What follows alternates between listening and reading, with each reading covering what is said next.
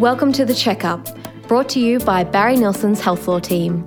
The Checkup is a series of interviews, case studies and stories with some truly interesting and innovative people from all kinds of backgrounds: lawyers, doctors, authors, cyber experts and more. Together we provide a regular dose of all the latest happenings in healthcare and tackle some of the big issues within the industry. If you'd like to hear more, make sure you subscribe on Podbean or Apple Podcasts. And if you'd like to get in touch with our team, head to bnlaw.com.au. Welcome back to The Checkup. My name's Sarah Carlisle and I'm a Senior Associate in Barry Nilsson's Health Law team. Some of you may be familiar with the story of Keli Lane, a former Australian water polo player who made headlines throughout the country when her baby, Tegan Lane, mysteriously went missing, sparking a coronial inquest into her disappearance. The police investigation and criminal trial which followed continued to attract media attention, and in December 2010, Golden Girl Keli Lane was convicted of murder and sentenced to 18 years in prison. At the end of 2018, more than 20 years after baby Tegan Lane went missing and nearly a decade after the conclusion of the criminal trial, an ABC docuseries exposed the Case of Keli Lane has sparked renewed interest in the story.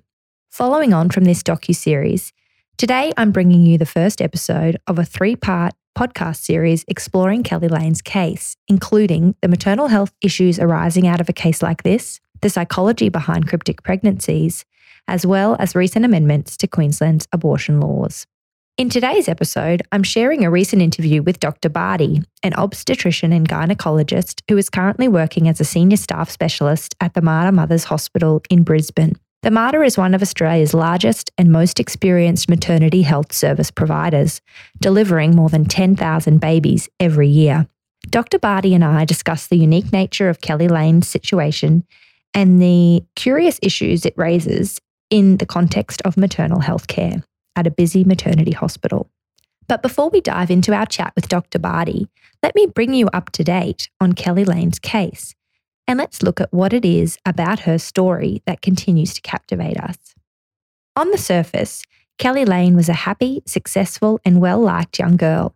She lived with her parents, she was an Australian water polo player, and she truly seemed to warrant the title given to her by the Crown during her murder trial. She was a golden girl. Throughout the course of the coronial inquest, police investigations and criminal trial that followed, it became apparent that hidden beneath the surface was a very different reality. Keli had not one, but 5 secret pregnancies. She had 2 terminations as a teenager and subsequently carried 3 pregnancies to term. Her family and friends, and indeed the fathers of the babies, were all completely unaware of the pregnancies and the births for many years after the fact. Shortly prior to giving birth to her second baby, Tegan Lane, a 20-year-old Keli presented to the Auburn Hospital alone, unknown to the hospital, and with no record of any antenatal care. She delivered on 12 September 1996 and was discharged with the baby on 14 September 1996. What happened to baby Tegan Lane after 14 September 1996 remains a mystery. Keli says that she handed the baby over to its father in the hospital lobby and never saw them again. She claims this occurred pursuant to a private agreement with the father of the baby and his then girlfriend that they would raise Tegan as their own. Ultimately, the web of lies Keli had spun to hide her complex personal history from those around her began to unravel. What followed was a coronial inquest, a protracted police investigation, and ultimately a criminal trial whereby Keli was found guilty of murdering baby Tegan Lane. Keli remains in custody today. She maintains her innocence. The whole story is fascinating, but of particular interest to our checkup audience. It raises some important questions about maternal health care, both then and now. Now to my chat with Dr Baade. Welcome, Dr Baade, and thank you so much for agreeing to be involved in this podcast. Thanks, Sarah. Now, the first issue we want to discuss in the context of Keli Lane's case is guidelines for admission to hospital, specifically when to admit and when to wait. Now, the Mater is obviously a really busy maternity hospital. On a busy day at work for you, how many babies might you deliver in a single shift? Well, a single shift could be up to 20 babies sort of thing. So, but that's midwives and doctors and that sort of thing. But yeah, it is quite busy. But you're involved in up to 20 deliveries. That's extraordinary. Yeah. So, well, I'd be aware of them, but I wouldn't be actively doing the deliveries. But so, yeah. Okay. Now, when Keli was pregnant with Tegan Lane, she first presented to the Ryde Hospital in Sydney in early September 1996, complaining of pain and asking to be induced. She was unknown to the staff at that hospital, and there was no antenatal record available, but she claimed her baby was due the next day. She also told staff that she had been receiving antenatal care in Perth and was only visiting Sydney at the time. The staff examined Keli, assessed her to be at about 38 weeks gestation, and sent her away. She presented at hospital on 2 further occasions over the following days, once more at the Ryde Hospital and then at the Auburn Hospital, and she was finally admitted to the Auburn Hospital on 12 September 1996 and gave birth that day. In your experience, is this a common scenario, women presenting to hospital prior to labour commencing, or women presenting to hospital and requesting an induction of labour prior to full term? So it's uncommon for someone to be unbooked presenting with those issues. However, we do see women in the antenatal clinic who request to be induced for various discomforts and that sort of thing. And we also see ladies in our pregnancy assessment centre who have got are uncomfortable and sometimes will ask to be induced at that stage. Mm. But overall, it's uncommon for someone to present who's unbooked with those issues. Yeah. Mm. And even with the booked patients, have you ever experienced, Dr Baade, somebody presenting and seeking an induction for reasons which you would class as convenience, I suppose, rather than discomfort? Do people ever present at hospital with burning commitments the following week, or? They do, and most, in my experience, the most common one is things like inadequate planning of their partner's leave and things like that. So, particularly the first babies, they might plan their leave around the due date and things like that. And as we know, a lot of women go overdue with their first baby, and they'll ask to be induced for that reason, or their mum might be coming from either interstate or overseas and things like that, and they've only got a selected window of time. Sure. And is that something the hospital can accommodate in those circumstances? Generally, we do. It depends, of course, on the gestation of the woman. So we'd be reluctant to do it before their due date, but around their due date we can, as long as the reason is valid for that. Yeah. I guess a valid reason, those 2 examples you've given are fairly reasonable, and I can understand that. There's some suggestion that in Keli Lane's case, the reason for her presentation and requesting induction was that she actually had a wedding to attend 2 days after on the 14th of September 1996, which she did attend. There's record of her having been at that wedding. Have you ever had anybody present at hospital and ask you for induction due to a social engagement? I have, yes. So that does occur.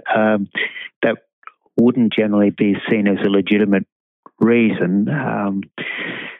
And I suppose the staff weren't aware of the wedding and that sort of thing, but you'd have to take into consideration the baby travelling to the wedding. And generally speaking, that wouldn't be considered a legitimate reason for what we call, in inverted commas, a social induction. Yeah. Okay. Now, you've touched upon this, but as a busy maternity hospital, if it's not a case for induction, so if the woman's presented requesting induction, but the decision is that it's not appropriate due to gestation or for whatever other reason, are there clear guidelines as to what to do, how to turn the patient away? So MATA is quite a mature institution. Has got multiple guidelines, and probably the most closest one to that would be women in labour assessment and management. This obviously doesn't apply to Keli. In terms of someone who's unbooked late in the pregnancy who presents, then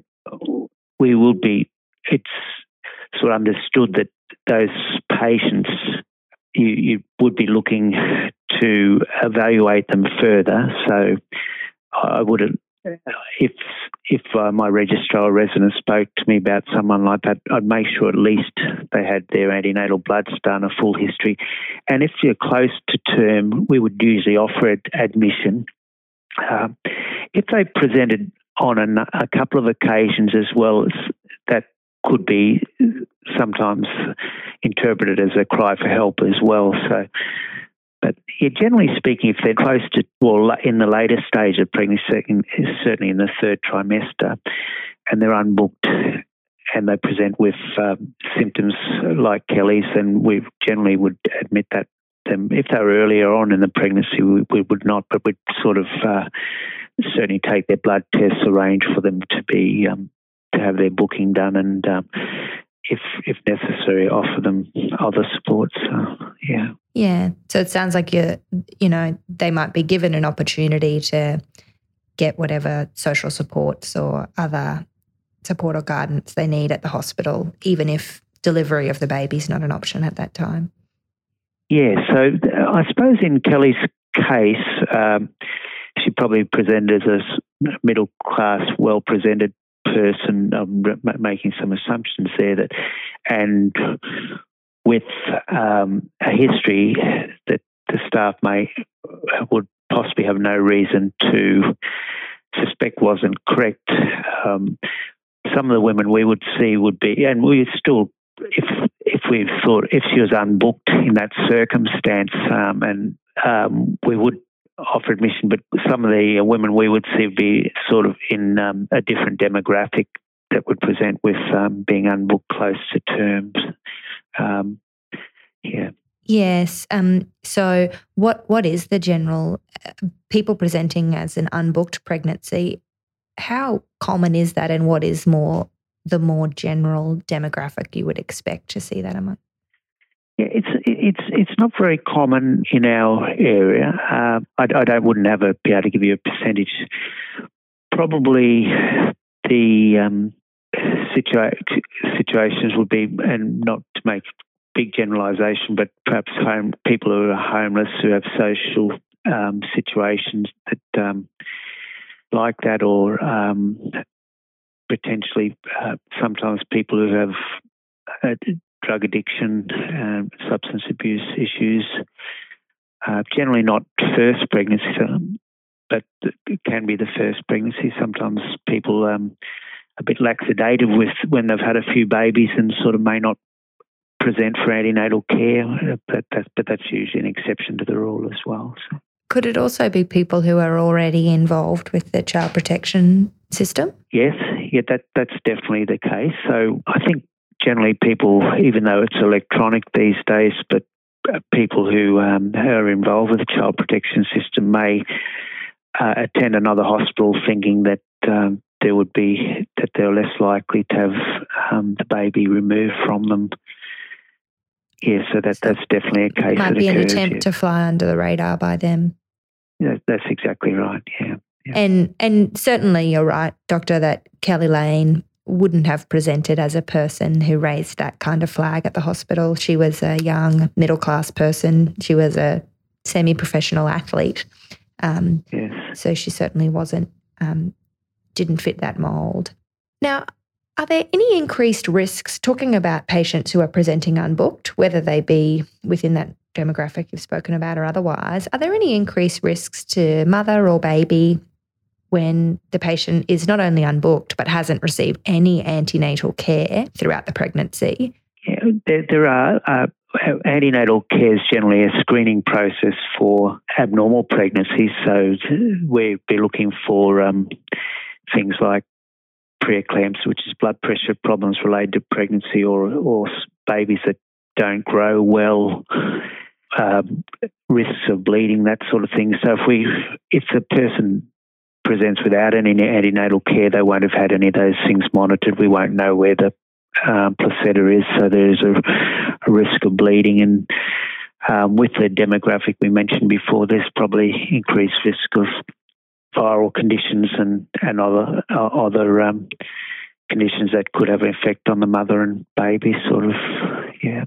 And is there anything from an obstetric point of view that can be done at such a late stage in the pregnancy to reduce those risks or alleviate those risks? Yeah, so we do the blood test first of all, which is a routine antenatal screen, which will test the blood count, blood group, and for the other screens for syphilis, hepatitis B, hepatitis C, those side of things. We'd also do a portable ultrasound at the time, which would give us, with the mother's consent for these things, of course, but we'd offer an ultrasound, and that would give us a rough idea of the gestation, plus or minus about 2 to 3 weeks, so that we'd have an idea of the dates, and that's presumably how Auburn Hospital determined Kelly to be 38 weeks.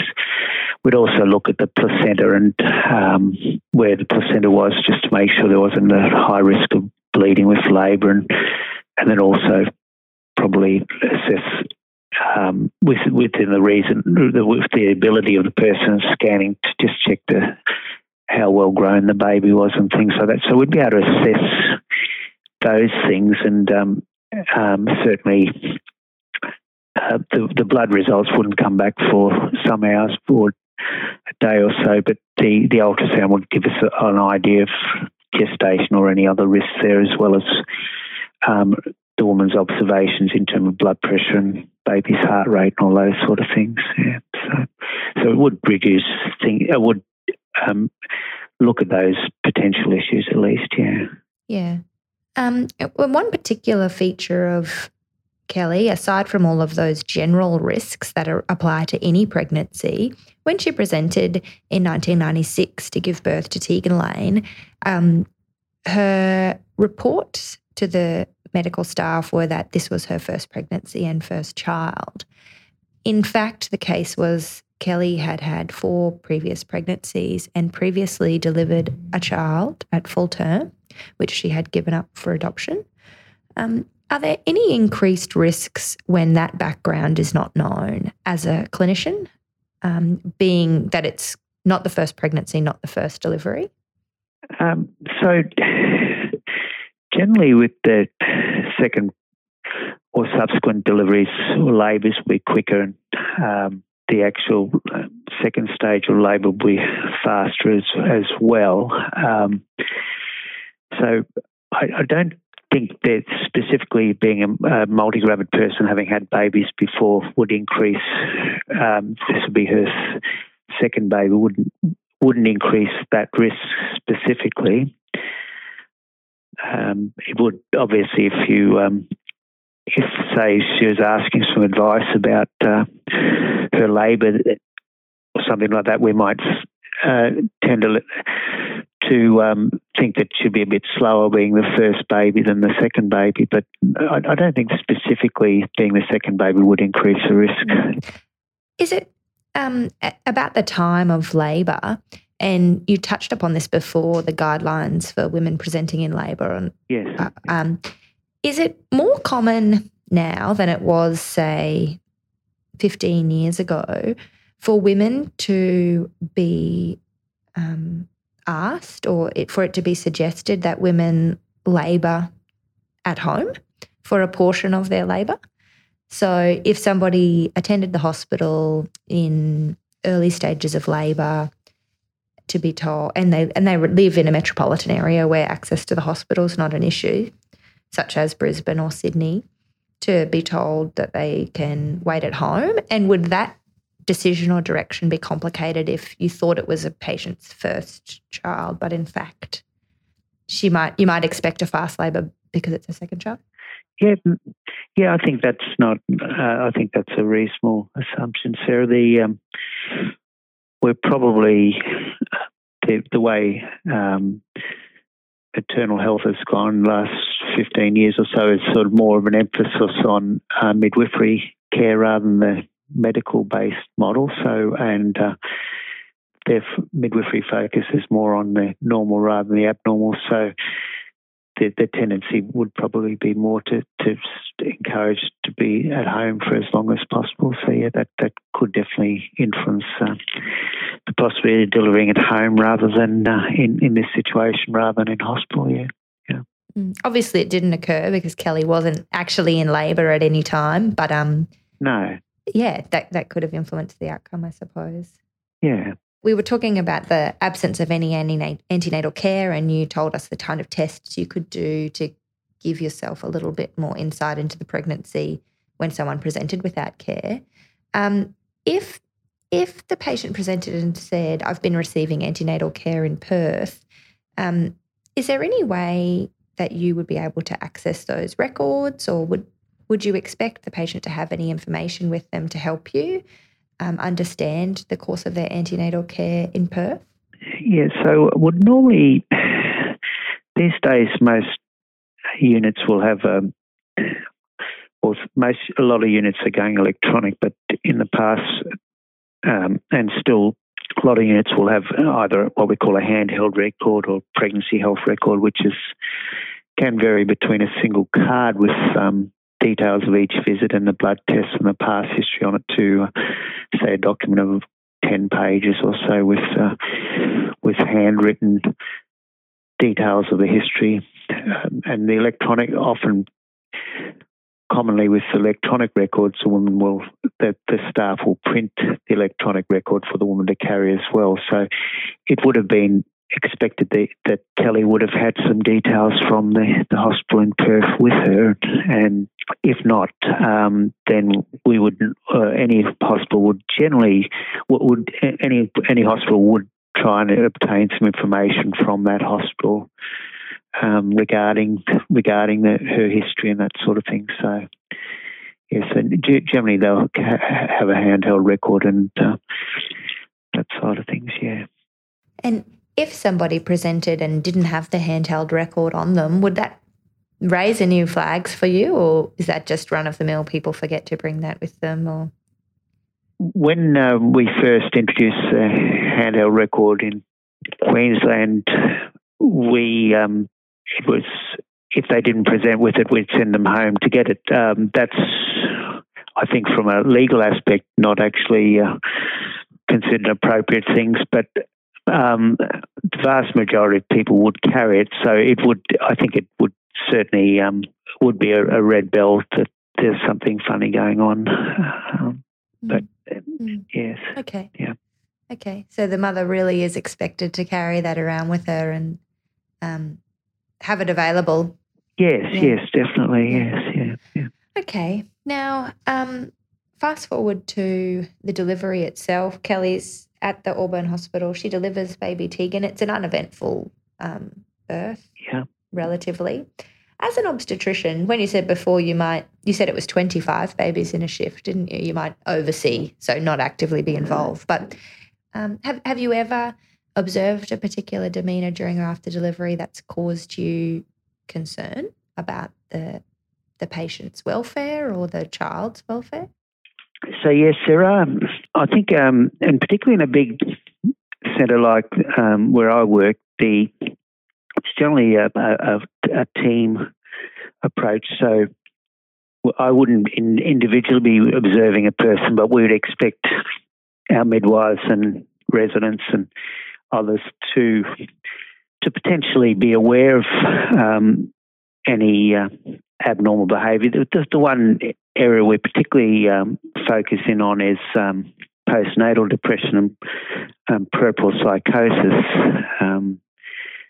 So those sort of things, if they show out, then we would be concerned about that and seek the appropriate attention for the woman. What was that second condition you mentioned, Doctor? Well, puerperal psychosis is a condition which happens. It can be. It's usually in the postnatal period after delivery, the first few days or sometimes afterwards, and where people can have a psychosis, have delusions of things happening with them, and which puts the mother and the newborn baby at some risk from that. Those women usually, hopefully, would be identified in the antenatal period. So women who've got a past history of bipolar disorder, or women who've had postnatal depression before, are at significantly higher, or certainly, not just postnatal depression, but puerperal psychosis. If they've got a history of that, then they're at a high chance of that occurring again. So we would endeavour to identify those, as well as just generally for postnatal depression, we do some screening tests during the pregnancy that will identify women who are more prone to depression or who may be depressed at the time. But yeah. Okay. Yeah. And so in terms of the team observing the warning signs for those conditions or those risk factors, how long is it generally now at the Mater? What's the average stay in hospital for mother and baby post-delivery? How long does the team have to observe those things? Yeah, so I think as the years, as I've worked, that's got less each time. In the past, when I first started, it would be sort of a lady having her first baby would stay in 4 to 5 days, and a lady having subsequent babies would stay in 3 days. Now they may go home sometimes even straight within 4 hours of delivery, if they have appropriate home care arranged. Average would probably be 1 to 2 days, and birth. And that's for an uncomplicated birth, I take it. Yeah. And what kind of factors lend towards a longer stay in hospital? What features does the mother or baby have that require the hospital to keep them in longer? Certainly if someone has an emergency caesarean section, if they will generally need to stay in longer. Elective caesarean sections, not so much. If the baby is unwell for any reason, the mother will stay in longer. If the mother is on any medication that the baby may withdraw from, she'll potentially stay in hospital longer. And any sort of complications that occur, I suppose, if there's infections or that sort of thing, then they need to be treated and be observed. So if someone has a history of psychiatric issues, and especially postnatal depression, then they would be advised to stay in longer than someone who's straightforward too. Mm. And is there ever, just like you said, that there were social issues and reasons you might admit a patient prior to delivery, are there ever social reasons you might keep mother and baby in beyond that 1 or 2 days? Definitely. So women with, as we mentioned before, who are under child protection or child safety, they would stay in longer. Women with not good family support and that sort of thing. So and potentially someone who is unbooked and that sort of thing, we'd want to make sure that her social supports are in place before she leaves, and she's got appropriate follow-up and that sort of thing. Yeah. I guess in Kelly's case, the only concern would have been perhaps that she was alone. So there was no social support with her at the hospital, and she was discharged with the child. But at the end of the day, as the hospital, is all you can do offer the patient the opportunity to remain an inpatient? Can they self-discharge with a child? Oh, yeah, they can. I suppose the fact that Kelly came in, and it doesn't sound like she had a support person with it all for the labour and that sort of thing. It's very unusual for someone not to have a support person with them. They can, as long as the baby's been checked and is thought to be okay, and the mother's thought to be okay, then they can self-discharge. So, yeah. Okay. Well, look, thank you very much for your time. That was all really interesting information, and it was great to have your insight into those issues.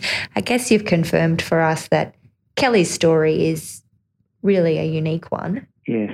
And it's not something you see every day. No. Even in one of the busiest maternity hospitals in the country. Yes, that's true. Fortunately, it's not seen every day. Yes.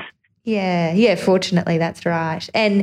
And although there's a number of checks and balances and tests and observations done at hospital in the case of a patient who's deliberately trying to mislead the hospital staff, from an obstetric point of view at least, there's not much that can be done to combat that.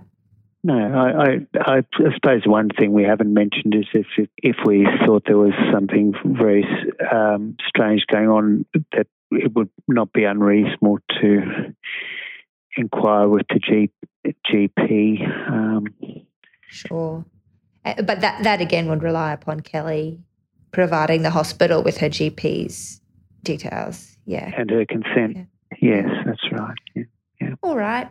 Well, thank you very much again, Dr Baade. I really appreciate your time. You're welcome. We'll let you get back to your day. Okay, thank you. All right. Thanks. Bye. As we heard from Dr Baade, the Mater Hospital's approach to assessing and responding to a patient's presentation in strange circumstances like Keli Lane's is holistic, and it involves not only the obstetrician and clinical team, but also the midwifery and social work staff employed by the hospital, which makes plenty of sense.